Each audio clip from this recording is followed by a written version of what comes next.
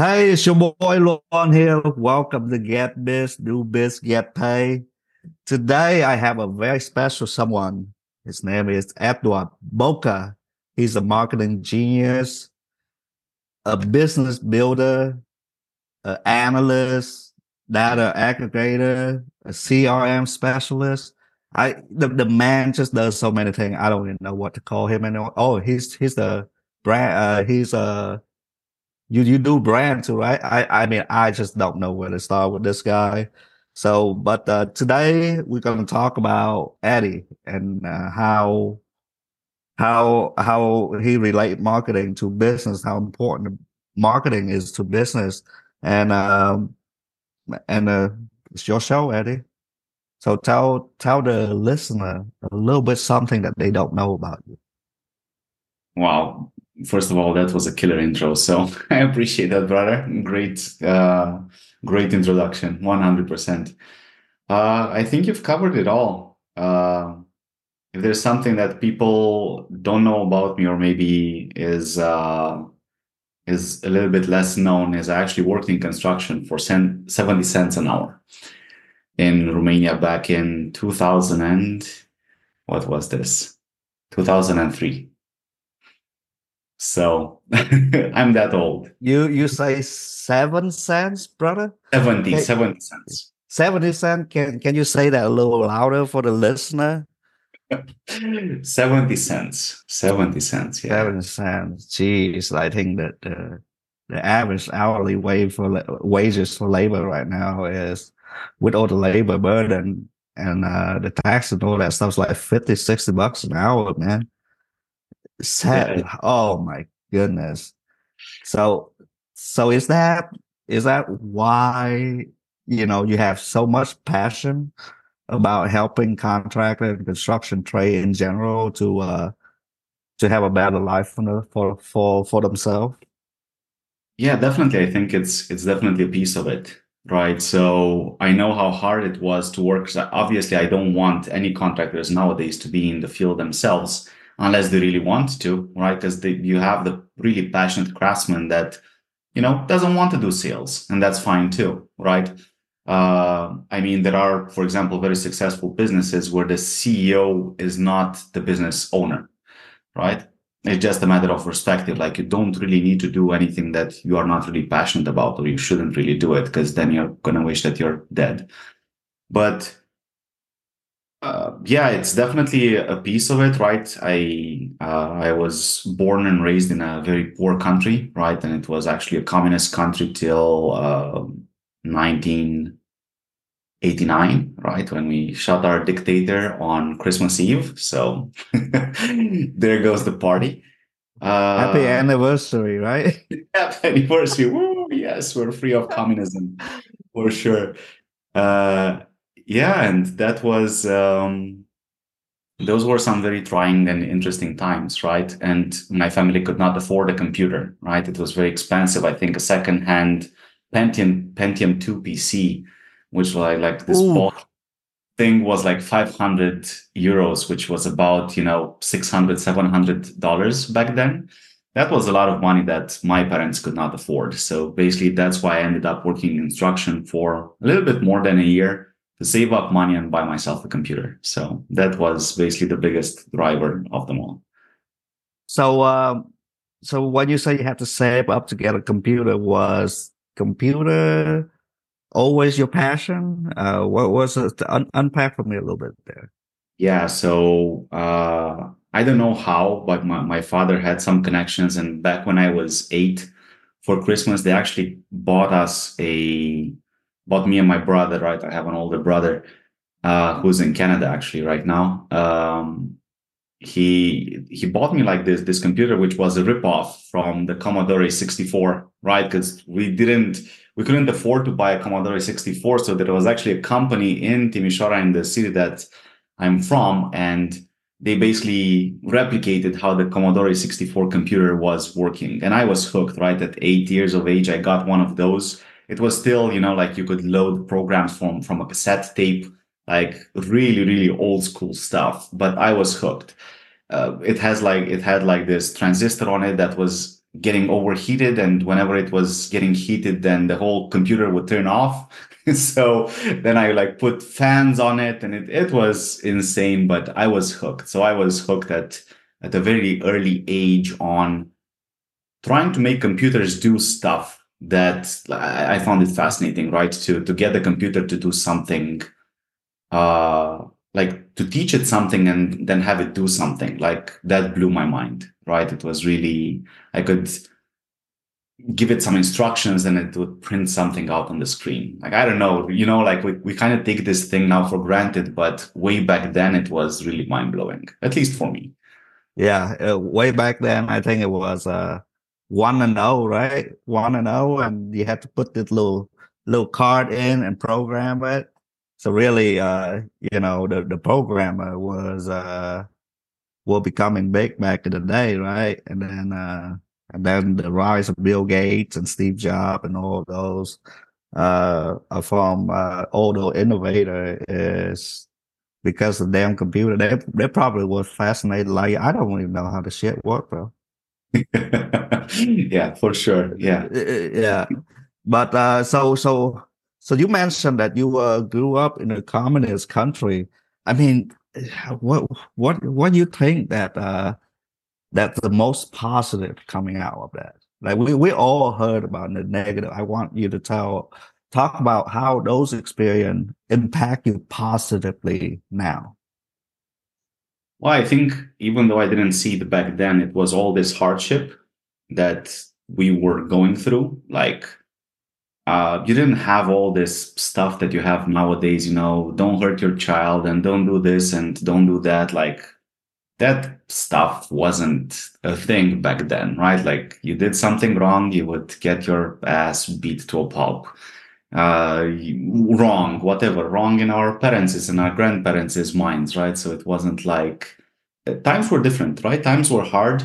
And I think there's that saying, right, that hard times create strong men and easy times create weak men. So I think we're in this transition where we're kind of having it easy and there are some really good times happening right now, but I think there's a lot of room for men to actually step into their power and be men.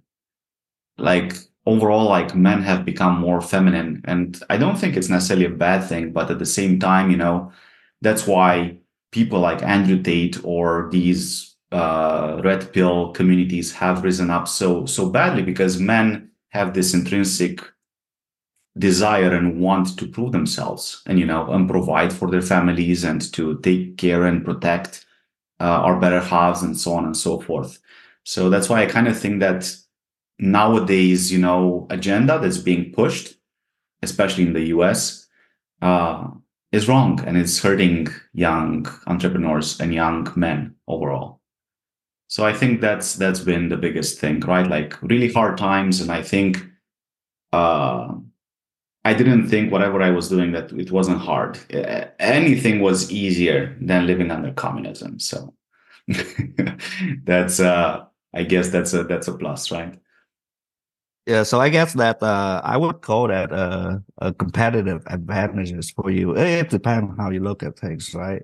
For me, from what I heard, it seems like uh, living in under those circumstances make you appreciate like the opportunity that you have right now to impact a lot of people. And then if you didn't take full advantages of it, it'll be a waste for what you went through in the past. Am I correct on that, or am I speaking out my ass here? I mean, you grew up partly in Vietnam as well, right? So Yep. your country wasn't very far off from Romania. So, right, we're kind of, obviously Vietnam is a little bit more populated, but in the same time, you've been through that hardship that I talk about, right? So maybe inadvertently you understand it, right? I think it's very difficult for someone that hasn't experienced this to understand and vibe with it. That's why, so for example, we have a lot of clients, right? And overall, we can see that, like, we have the Spanish speaking community, and the Spanish guys are more driven, right? They're more hungry. They actually come from a place where they understand what hardship means, and then they hustle a little bit harder. They work a little bit more. They do things that are a little bit outside of the normal comfort zone for other people, right? So I think like the US is definitely the land of opportunity, right? So I truly believe that. Um I think a lot of people are not really taking advantage of that. And I think they are just going with this agenda that's being pushed, like, oh, just settle for what you have, just settle for mediocre, settle for average. Like, why do hard? Why do harder? Why try harder? All of these things. So I think that's something that's being pushed. So hopefully that was a little bit more of a long-winded answer, but hopefully it answers your question. Yeah, yeah, man. I feel the same way, but then again, if you got to own a business, uh, to the other side of being responsible for other people being, then at that point, people I think is more understanding of what they need to do. So I believe that most people do the best they could with the experiences and the lessons that they have. It's even I deal with the same stuff, right? Am I doing enough? Should I do more? Am I being wasteful of my opportunity to impact people, lives, families? Or, this is or on the other side, I've been doing too much. Maybe I should scale back a little bit. So for those that listening, who maybe didn't grow up in a tough environment. Maybe they had a good family, good suburban life growing up, and now they found their passion, get into business, and maybe they did not deal with those frustration early on, and now it's become a little bit more emotional for them. How do you advise these guys that want to do better, want to be better, but they can't seem to get over the hump? Like maybe because of their past experience or how they were raised or their community. But from now that I am kind of a figure of authority, I see it a lot in people. That people don't believe in themselves like I believe in them or like you believe in them. How do you get those these folks flip the switch to where they can utilize what inside of them and be more for their family and their communities? That's a great question, right? So by default, I think there's nothing wrong with us, right? With humans, there's nothing wrong with anyone. So I think it just comes down to what are you willing to do, right? Because at the end of the day, we all have the same opportunities and we all have the same 24 hours in the day. And here's even the bigger secret of this. Like deep inside, you already know what you should be doing.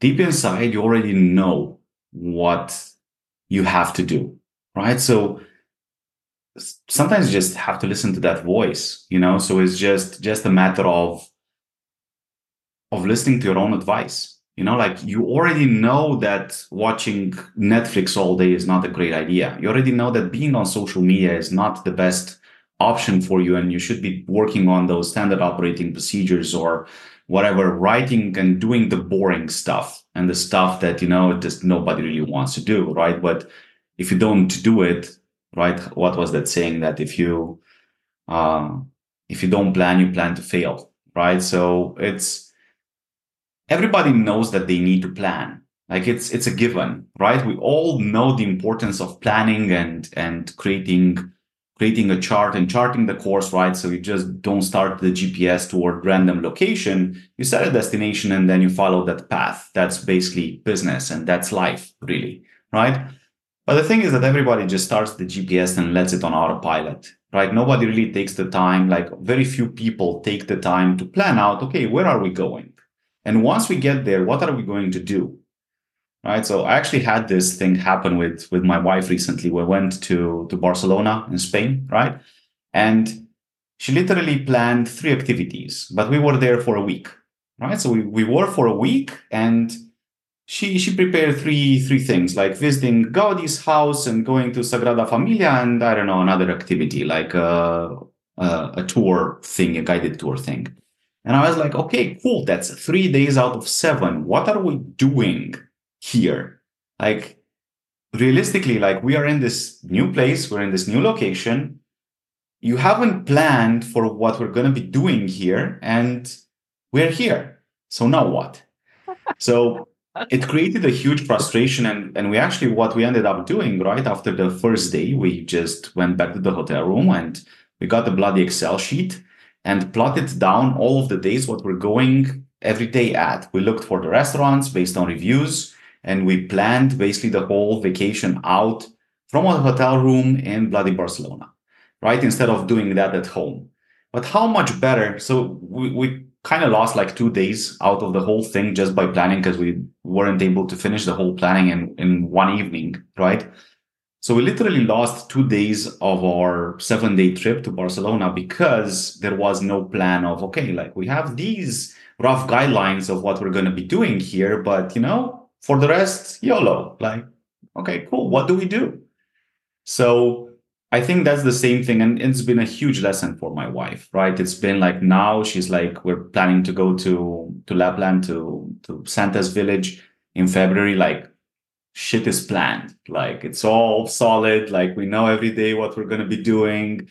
One day with the reindeers, one day with the huskies, one day with the Santa, one day with I don't know what snow barbecue crap. Like, it's all planned out, right? So it's beautiful, right? We don't have to get there in Finland and then like, okay, what are we doing here? The same thing for business, right? It's exactly the same thing. If you don't plan it out, like, and it's very simple. Like, you just take, okay, what's your revenue goal for 2024? And then you break it down to quarters, and then you break it down to months, and you execute. Like, I wish it was more complicated than this. It's not. Like, it really isn't. But it's hard to plan. So I totally feel you. I feel for the audience. It's definitely to sit down with your thoughts and plan that course of action for 2024 is terrible. That's why New Year's resolutions fail, right? Everybody has this huge list of things to do in the new year. I'm going to lose weight. I'm going to do this. I'm going to do that. But they're all like huge tasks. They're not broken into chunks so you can actually succeed, right? That's why the gyms are full in January and then they're empty again in February. Everybody wants to go to the gym. Everybody wants a great body and all of that good stuff, but nobody's willing to, okay, like, I want in 1 year, right? Even like this goes into another thing, like setting realistic time frames for your goals. Like, you are not going to get a six-pack after a month. Like, let's be serious, right? But maybe in a year, you will get your, I don't know, body fat percentage down by 10% if it's somewhere at 20 plus. Doable, right? So then, okay, 10% body fat down and replace that body fat with muscle. Great. Now you have a plan. 10% down until the end of the year, right? Which will lead you to a six-pack eventually, right? And then you think, okay, that means, I have to shed around 0.8% body fat percentage every month. Totally doable. What do I need in order for me to get that? Better nutrition, better sleep, more workout. Beautiful. Now it's also tangible. So now if you execute on that plan month by month, day after day, you are going to achieve your goal, right? But people set the goal, I want a six-pack in January, right? New Year's resolution, I want a six-pack. After 1 month, hey, I didn't have my six-pack. I give up now. That's the same thing with contractors, what we see, right? They have these huge, audacious goals. I want to make, $5 million, but in the past year, they did 300,000. That's a huge jump. Like, I can take your marketing there. Sure, spend with us, 300, 400, $500,000. And not only with us, obviously most of the money is going to go to Google and Facebook, right?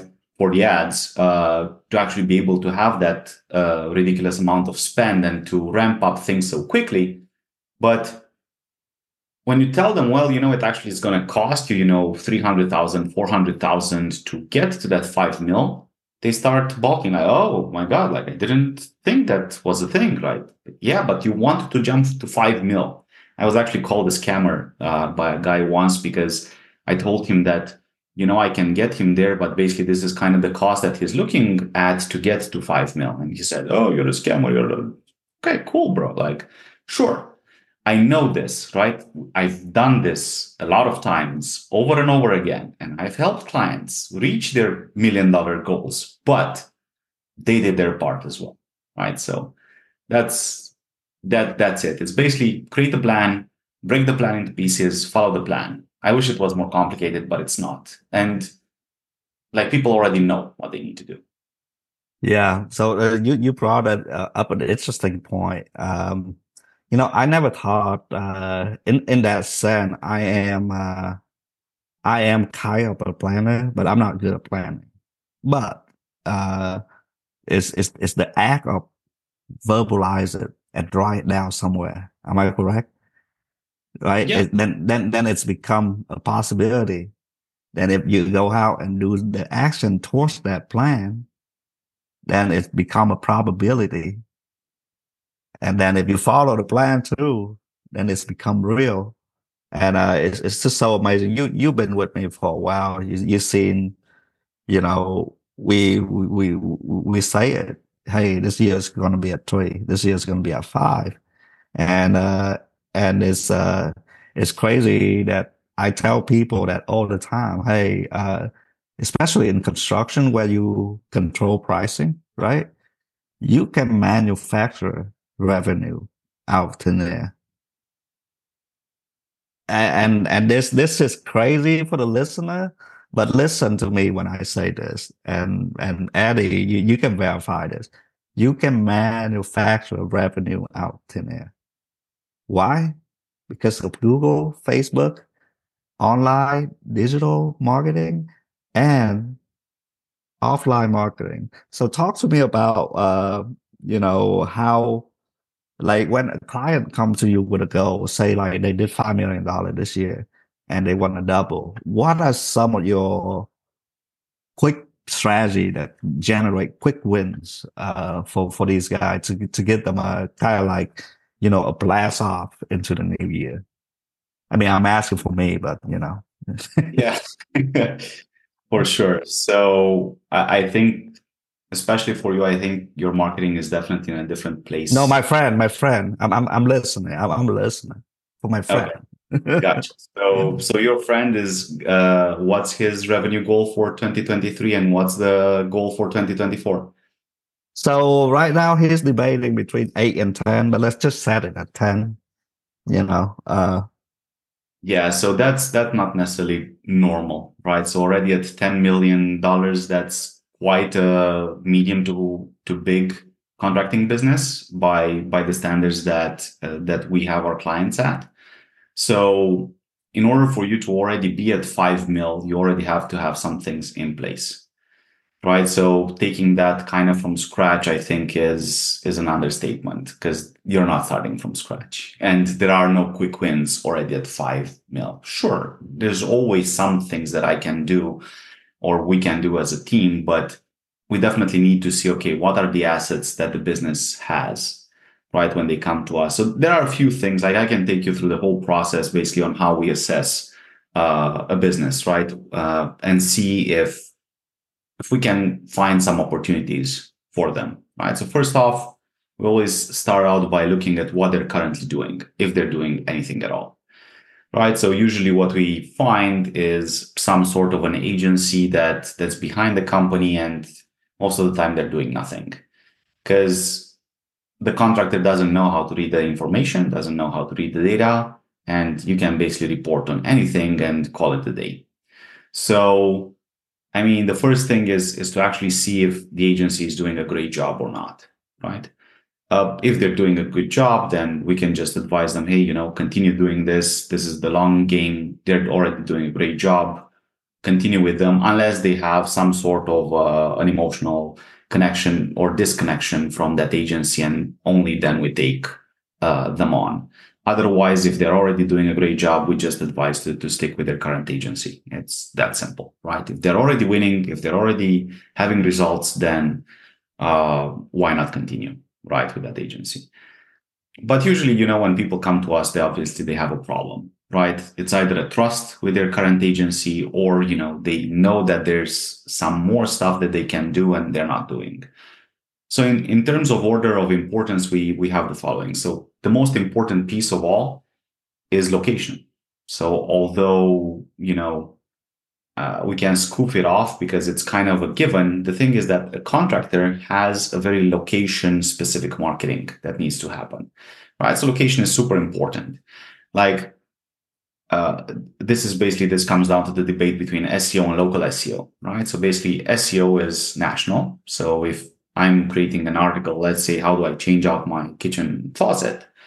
That's going to be picked up nationally. So there's nobody stopping from New York checking out my website in Nebraska. Really, there's no stopping behind that unless you really want to geo block all of the states besides your state, which would be ridiculous by all means anyway, right? So that's the SEO. And then you've got the local SEO, which is very targeted and location specific, right? So one of the pieces that we want to have is a strong local presence, right?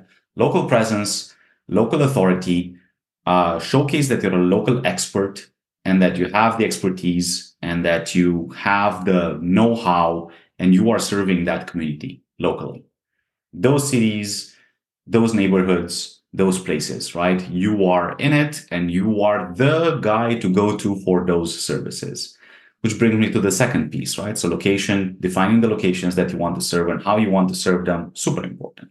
Next one is services. Like we have a lot of contractors that I was actually talking to a client the other day, and he was saying how grateful he is that we cut down from all of the services that they were doing. They were doing roofing, they were doing remodeling, they were doing like siding, exterior, interior, like they were doing it all. And funny enough, we funneled it down and we figured out that basically with remodeling, they're making the most amount of money in their business. And that makes the most amount of sense. It's the most repeatable process for them to do inside their own company. And even more, we were able to define that from all of the remodeling services, basically basement remodeling is the one that we can get them to really win. Because nobody was really doing basement remodeling in the space, and they're like killing it. They're like dominating all of the basement remodeling ecosystem.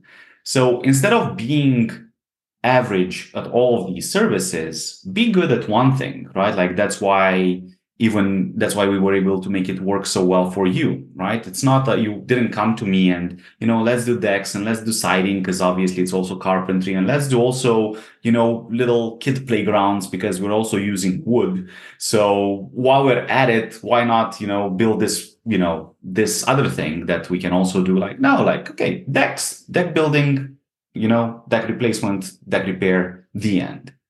Sure, once you hit a specific target and now you've completely dominated the market, you can go into other services, but not the other way around, right? So it's easier to make things happen once you have the cash flow and you have the money. So you should always prioritize making more money in the business first, instead of getting creative and doing all the services. Because we had the other opposite stuff as well, right? Where we kind of went on the contractor's board. Well, I think I want to do this as well. And then we started rolling out the strategy and doing that, rolling out the strategy. And then, but I actually want to push this service too. So, okay, now we change the focus from that service to that service. And now we started rolling out that one. Well, that isn't picking up. So let's do this other service, right? So, and that was our fault that we kind of let it happen, right? But normally now we actually have it in the contract. Like, let's stick to it. Like you can't. If you want to switch it, it's on you. The responsibility to switch the niche is completely up on you, the services that you want to provide. But we will not stop until you are profitable and you're making money, right? So I think this is a big piece of marketing. You should continue doing marketing until it provides an ROI for you. It's that simple. And when it's providing an ROI, you should basically double down and make more. So that's the math. So this would be the rollout, right? Location, super important. And then the services and this is what people kind of discount most of the time. Like the two biggest factors, they just bypass them and they start getting creative with the Facebook ads and whatever ads there are, and then they wonder why isn't it working? Well, that's why, because you're basically spread too thin and you're focusing on too many things at the same time, and it's just it creates a nightmare. Like these guys that were doing roofing and remodeling and all of these things, like it was literally a blessing for them. And now I think they came to us at 1.8 or something like that, and we took them this year to 2.9 with less services. They were able to get rid of a commitment that they had to, I think, Habitats for Humanity or something like that. They had these super solid contracts in place with them and a lot of money, but because it was still on all of the services, the other services besides basement remodeling, they didn't want to do it anymore, right? So they had the luxury to even say no to those people. And they still made 1.1 or 1.2 mil more in the year. So yeah, that's kind of what I would be looking at. And then in terms of actually tech stack or whatever you need to roll out, right, on the things themselves, 100% first things first should be your Google business profile. Be that at 100%, completely fine-tuned. It's free. Like there's literally no reason not to get a Google business profile or to claim yours if you haven't claimed it already, and get a constant trickle of reviews on your Google business profile to create trust in the marketplace. I think that's like the one of the foundational pieces. And then if you want to rank better, obviously you should have a great website, because that helps with both local and SEO. Right, great load times, having a SEO friendly website, having all these things, like it's super foundational. It's literally 60% of the SEO rankings, and I think around 30% of the local SEO ranking, the website and the signals that the website sends of your presence in the industry. And then, you stack on that. You just continue stacking marketing channels. I usually recommend going with Google Ads because you get better leads, right? It's just the lead is warmer.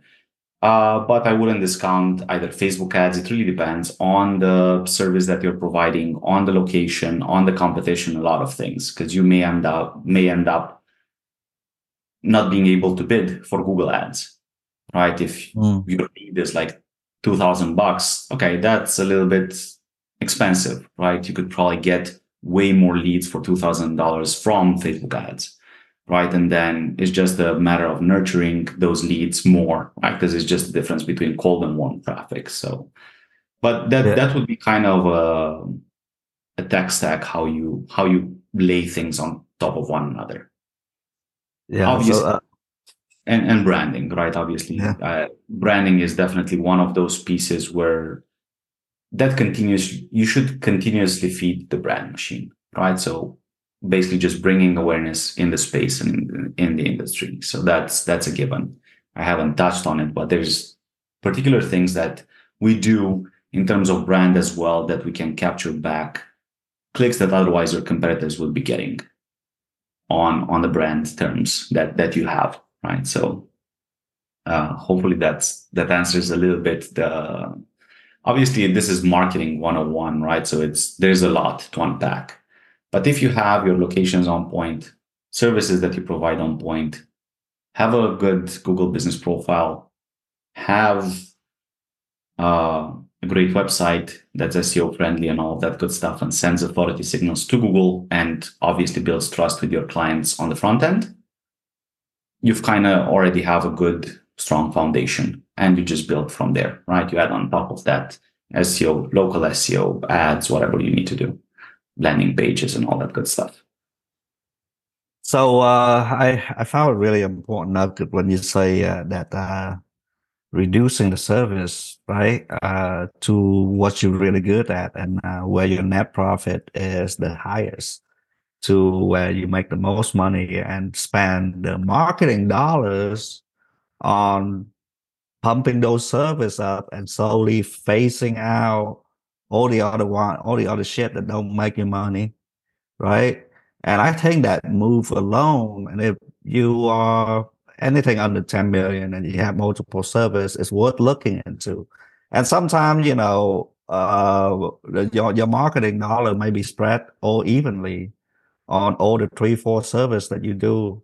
For example, it could be you make a lot of money on siding, but your marketing money is actually almost break even with the roof, or because it may be an insurance game or a retail game, whatever, or your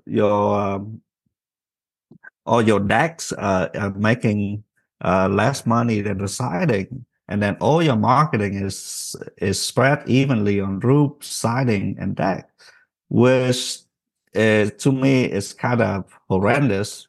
Because if I make money over here, why wouldn't we get more job from that uh, same category? So basically, uh, my philosophy is kind of aligned with what you talk about is focus on one, because marketing is and sales is just the first thing, right? There's the operation, there's this collection, there's all the other shit that come in after it. And so now if you're trying to do one, two, three things and bid on one, two, three things, and then it's just triple the training, triple this the sales guy attention span, triple the production guy skill. It just triples everything, and all that for maybe the same amount of business that maybe a specialty that guy or fence guy can do. Right. For me right now, it's the process is pretty easy for me. Guys know what to do. Production is kind of, I haven't visited a job site in almost a year, you know. So that's the benefit of having a single tray and optimize everything to deliver the product with speeds, right? But the A little bit to this because it kind of sounds like a cookie cutter advice that I don't really want it to come across as a cookie cutter advice. So going back to locations, right? So why is location important? Location is important because of the population that lives in that location. So there's a distinction between how you market to rural areas versus how you market to urban areas, right? So for example, if you're in a location where you've got 20,000 people for a 5 mile or 10 mile radius, obviously you are going to make a different kind of money versus if you're in a location that has 1 million people spread on a 10 mile radius. It's just a whole different proposition, right? So being in a little city in, I don't know, Ohio versus, you know, Phoenix or whatever in Arizona, right? I'm just giving two examples of Denver, Colorado, right? Huge difference, right? On where you can actually niche down or not, right? So for example, in rural areas, like the constraint of the system, one of the constraints of the system is population, right? So for example, if you've got 20,000 people, there are just that many people that want the deck done, for example, right? But it's more likely that all people know themselves, right, in a rural setting, and they get to know you faster. So that is actually the only case where I would recommend to actually not niche down, but actually niche up to make more money, right? So now you can offer as well siding or something that's complementary to the service that you're already offering, just to basically capture more of that population and more of the market. You will rank way faster and you will get known way faster in a rural area, but you will always struggle with the population thing, with the population, right? Just as a variable. So then you kind of expand and you make more money by expanding into other services. So just a little bit of an intermission, right? So it's not all about niching down. Sometimes you actually need to niche up and then find, create the ecosystem for people to know you and be able to sell. Obviously, one of the biggest recommendations, especially if you're competing in a rural area and you want to make millions, is to kind of get out of the rural area. So either you get super, super good at relationships and networking and you do all the services and then you can make your millions, no problem. Or you move to a more populated area and you learn how to compete and then you can niche down and it's more productive. So it's kind of choose your own adventure kind of game. It's going to be easier to rank in a low population area, right? You will get people to know you faster, but there just won't be enough searches or won't be enough people looking for only one service, right? And usually, especially in these rural areas, the income per household is going to be smaller than in higher urban areas. So just something to take into consideration because I really hate cookie cutters, solutions and answers. So I think this kind of gives a little bit more context to kind of why location is so important, right? Like why location is number one when it comes to marketing Right. and it comes to talking about your business and who are you talking to, really. Right. So, for the listener, to add a little bit more nuance on this advice, the advice doesn't stop at niching down. That's just the first part of like growing a sustainable business. But if you are in a rural area and there's only 20,000 people and you want to make money, there ain't no way. Eddie kind of sugarcoat it, but I want to tell you it's going to be super hard to learn all the trade, do all the sales, and performing each and every single individual task where you can move an hour and a half away to a city with 400,000 people that you can attack, right? And if we are talking about strictly about get biz, do biz, and get pay, then you need to go get biz at where a lot of people need the biz. It's just and you're right. Geographically, that's why people move to New York, to LA, to big cities because they want opportunity and they want a different environment with new people and new services, new way of thinking, uh, to be able to force in that dream that they had, right? And going back to the niche down, my theory is you don't stop there, right? You niche down, you perfected it, and there's two ways you can grow the company. Number one is you can geographically grow it, right? You can add cities, expanding your area of influence, or you can add services. Now that you master one, so now you master the pond, let's go to the river, right? So maybe something complementary, like we start selling concrete this year with a really high successful rate because it's kind of tied to the deck, and it's easy to bid, easy to find people that work for us.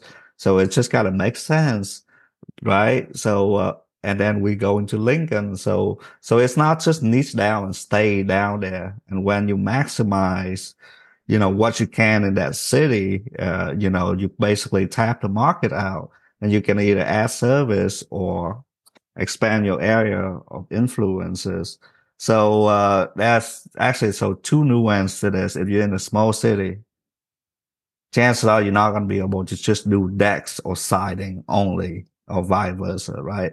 You need to uh, offer more services to be able to capture more of the market share. Now, if you can't do that, you need to move to a big city. But otherwise, I think the advice, the riches in the niches is awesome because it give beginners something, only one thing to work for, and then make a big profit. Because without cash, you can't really grow, you can't really invest in the marketing. Uh, but I have another question to ask you, and this has been a passion of mine because I think that everybody in the P&L sheet, everybody categorize marketing as an expense, right? But my philosophy for marketing, as long as it bring an ROI, a return on investment, it is an investment. It's an asset that you can continually build on.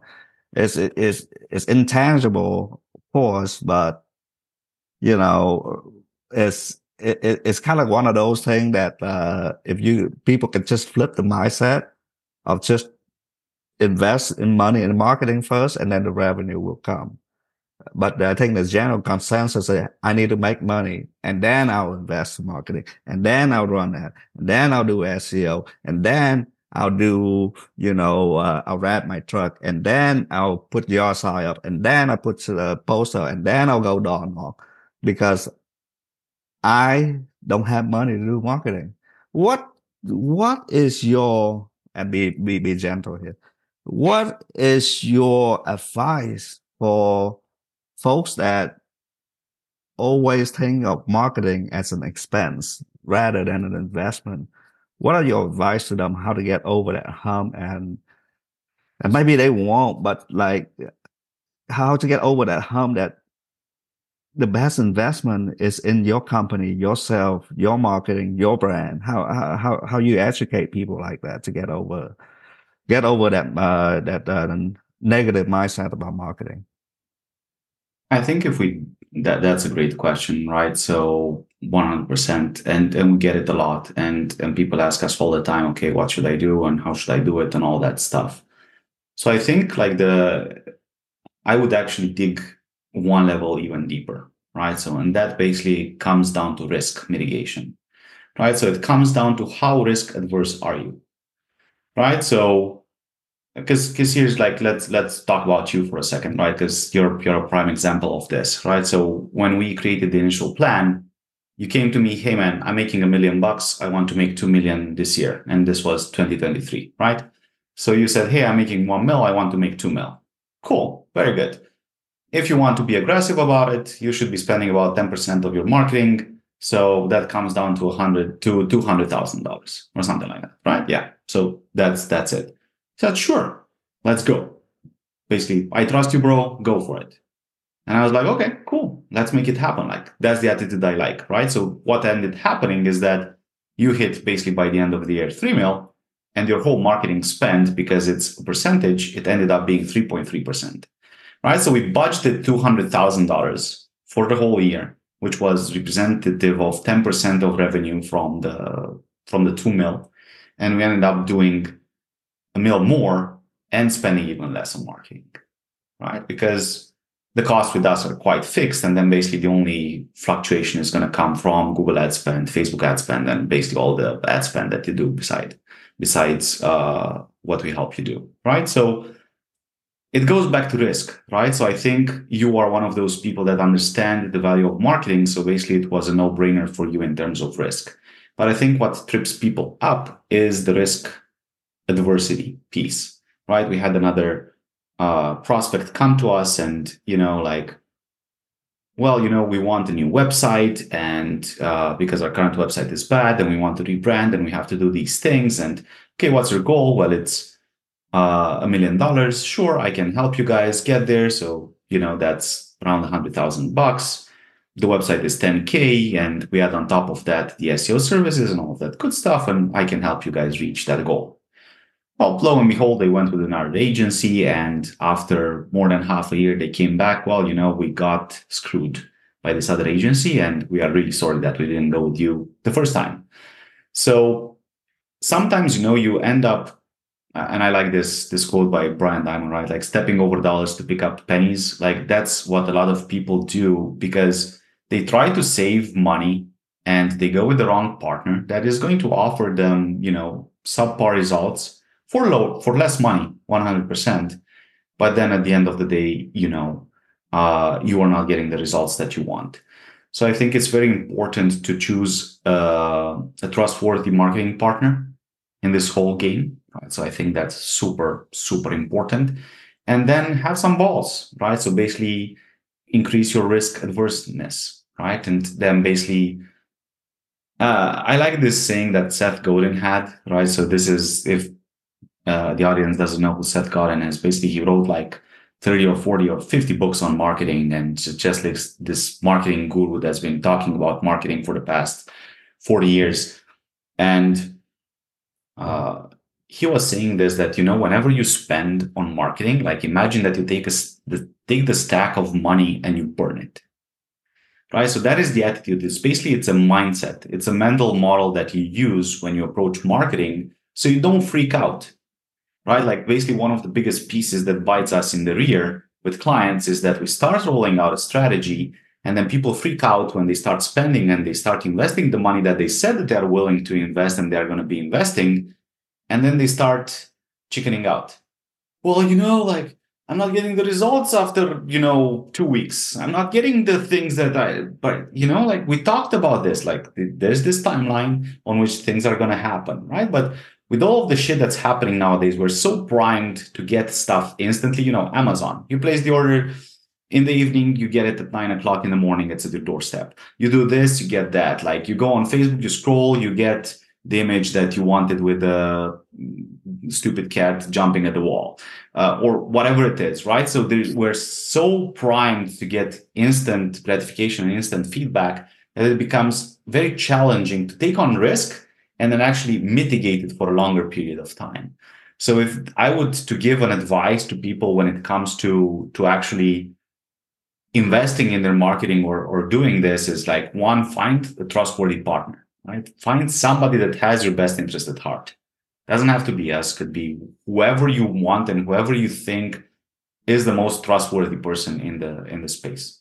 And you usually get that by asking for other people what results they did for other people. You can ask them about what they think and how would they look at your business and how they would create a strategy for that one and kind of how they see that growth. And I believe that people are smart. I believe that contractors are smart and they can figure it out. Like we can all read through those. I will get you number one on Google emails, right? Like I think we can all see through that bullshit. So uh, it's yeah. So have a good partner. Be willing to invest the money and take on that risk and take it on as a thing. Like the other thing, it's very important for your investment not to be kind of the last money that you have, right? Like it's important to be mentally in a great place. If you go into survival mindset and you are committed to your marketing with, let's say, $30,000 for the year, you are going to be in a very bad mental place because you will always worry. You will not be able to perform. Like you just freeze up, right? Because fight and flight starts to kick in, right? You start going into the basic needs of shelter, survival, all of those things, food, right? Like very hard to think about creating and working on your business when you're hungry and your stomach is growling, right? So it's very important to be able to really commit that money. But here's the thing, right? Here's the opposite side of the spectrum. People are already willing to commit to stupid things, right? They buy the bloody newest truck. They buy the newest iPhone. They buy the newest shiny thing so they can, keep up with the Joneses or whoever everybody's trying to keep up with. But here's the thing, like the battle is inside, the battle is with yourself, right? So if you can delay the gratification of getting yourself that, new Corvette Z1 or whatever the hell it is, or getting the latest Ford truck or whatever is on your bucket list, like how old was your truck? Like, and why didn't change it for 2 years, right? You literally didn't buy a new truck. Like you didn't need it and you had the money to buy it, right? It's $1,000 or whatever the hell it is a month or even less than that, right? But you didn't do it, right? It was a way more worthy investment to take that money. And it was a risk, right? You took that money and you put it into your marketing, right? So I think these are kind of the things that will make you stand apart from your competitors, right? That is the thing that bites people in the ass, right? And then I think the last piece of it is how willing you are to actually succeed. How willing are you to put in the work? So instead of just, being on social and doing that thing, like grinding it out with your marketing partner, right? So we ask of our contractors that we work with, hey, upload photos on a constant to your Google business profile. Do your best to get reviews, especially because, like if it would be a plumber or an HVAC business or a roofer or whatnot, cool, you can use a tool like Nice Job or whatever it is out there to automatically collect reviews. But if you're doing a remodel for 80,000, if you're giving a deck for $40,000, like stop with the automation bullshit. Like be a human, right? Like interact with your prospect and ask for the review as a human that has been in that home for several weeks, right? Especially in the remodeling space, right? You are literally there in their home for 2-3 months. Like you should have a relationship built at that point already with the homeowner. Such a great relationship that they are going to leave you a raving review when you ask for it. They're not going to second guess if they're going to send you a review or not. So yeah, long story short, uh, basically you have to take on the risk, right? You have to be willing to embrace the plan and the strategy and go with it for the time that it has been defined for. And yeah, willing to spend the money. And I'm not really sure what if I forgot anything, but as a short recap of that, right? So Eddie, man, you're well acknowledged. You're smart, smart dude, man. I appreciate you going on here and giving back to the community that are our listener. So with that, how do people find you if they want to have you look into their marketing? How do people get a hold of you, man? So either they can fill out the form on our website on contractingempire.com or just visit me, find me on Facebook. Eduard Boka is the name. Or marketing for contractors. You can even type in marketing for contractors and my name is going to pop up. So on Facebook. So those are like two quick ways in which you can reach me and we can kind of look a little bit at your initial business and see kind of where you are because it's going to be a completely different rollout depending on the revenue goals that you have, on the revenue that you're currently at, your risk adversity, and all of those things. We take everything into account to actually come up with a sustainable plan for you for the whole year so you can actually kill it with your marketing. All right, man. Hey, I'm excited for our partnership going into 2024, and we're excited, to have your expertise come in and rock it for us. And thank you again, Eddie, for coming on. Get business, do business, get paid, where we show you how to make money. I appreciate you, too, brother.